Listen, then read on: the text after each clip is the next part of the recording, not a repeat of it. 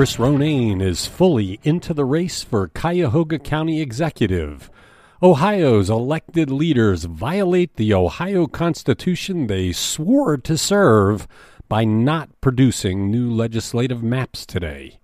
And Sherwin-Williams unveils what its new headquarters will look like. It's the Wake Up Morning News Briefing from Cleveland.com and the Plain Dealer for Wednesday, the 1st of September. I'm the editor, Chris Quinn. For the first time in 8 years, Cuyahoga County voters will have real choices in the race for county executive in 2022, with the announcement that longtime University Circle Chief Chris Ronayne is leaving his role to run full-time. Ronayne is a Democrat who is running regardless of whether incumbent Armin Budish, also a Democrat, seeks re-election. And Republican Lee Weingart has been running since earlier this year. Budish ran without opposition last time around, leaving voters with no choices. But shortly after the primary election, the jail became a scandal, with inmates dying in record numbers. The Budish administration has been mired in incompetence for much of his second term. Ronayne has a long history in government and public service, having served as city planner and later chief of staff for Cleveland Mayor Jane Campbell, for whom he was the architect of a far-reaching waterfront development plan. He has worked with businesses, nonprofit agencies, and government leaders for years, giving him a strong argument that he is the collaborative leader the county needs to thrive. Forget what the Ohio Constitution requires. The Ohio Redistricting Commission, which consists of 7 people who swore to uphold the Ohio Constitution, seems likely to miss today's deadline to officially introduce a state legislative map for public consideration, according to comments a top commission Republican made during a Tuesday meeting.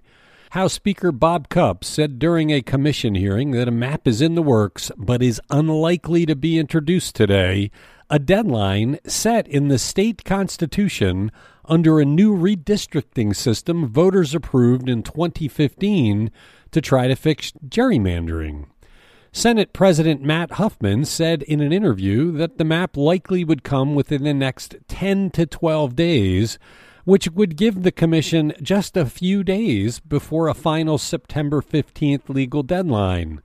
Every day they delay, they reduce the time for the public to review and comment on the maps. A decade ago, Ohio leaders met secretly in a hotel room to draw the maps, keeping them hidden from the public. The Sherwin-Williams downtown Cleveland headquarters will be a series of glassy structures that the company claims will not only be a major addition to the city's skyline, but will also act as a welcoming presence to pedestrians. Company officials met with reporters Tuesday to unveil the nearly final iteration of the plans, including the appearance of the 36-story glass building, 50,000-square-foot pavilion to the east, and 4-story, 920-space parking garage directly north. Walkways would connect the 3 buildings. Architect David Brown described the tower, slated to top out at 616 feet with sections of the roof slanting both east and west, as drawing from the Square Point Tower aspects of the nearby Terminal Tower and Key Tower buildings, while also attempting to make its own mark.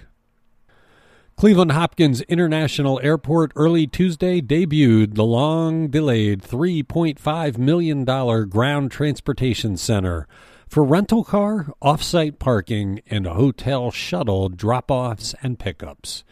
The project has been years in the making, as airport officials have struggled to ease congestion on the increasingly crowded roadways in front of the terminal.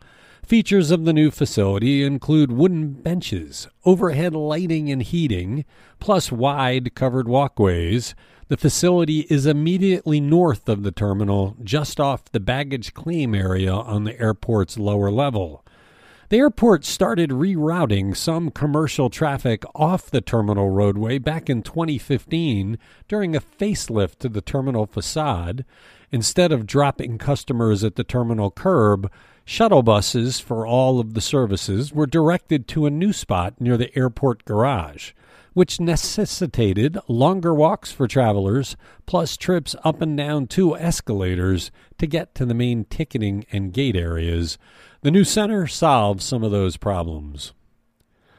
Cuyahoga County Executive Armin Budish's former chief of staff testified Tuesday that he signed an agreement to give sworn statements as part of an investigation into county government in exchange for prosecutors not using those statements to charge him with a crime. Earl Leakin signed a 2-page proffer agreement in which prosecutors agreed not to use his statements in any criminal case against him, according to courtroom testimony in the trial of former jail director Ken Mills. It was not clear from testimony when Leakin signed the agreement. He took the stand Tuesday and testified about how County Executive Armin Budish pressured Metro Health to fire someone whose statements at a county council meeting offended the county executive. Thanks for listening to the Wake Up from Cleveland.com and the Plain Dealer.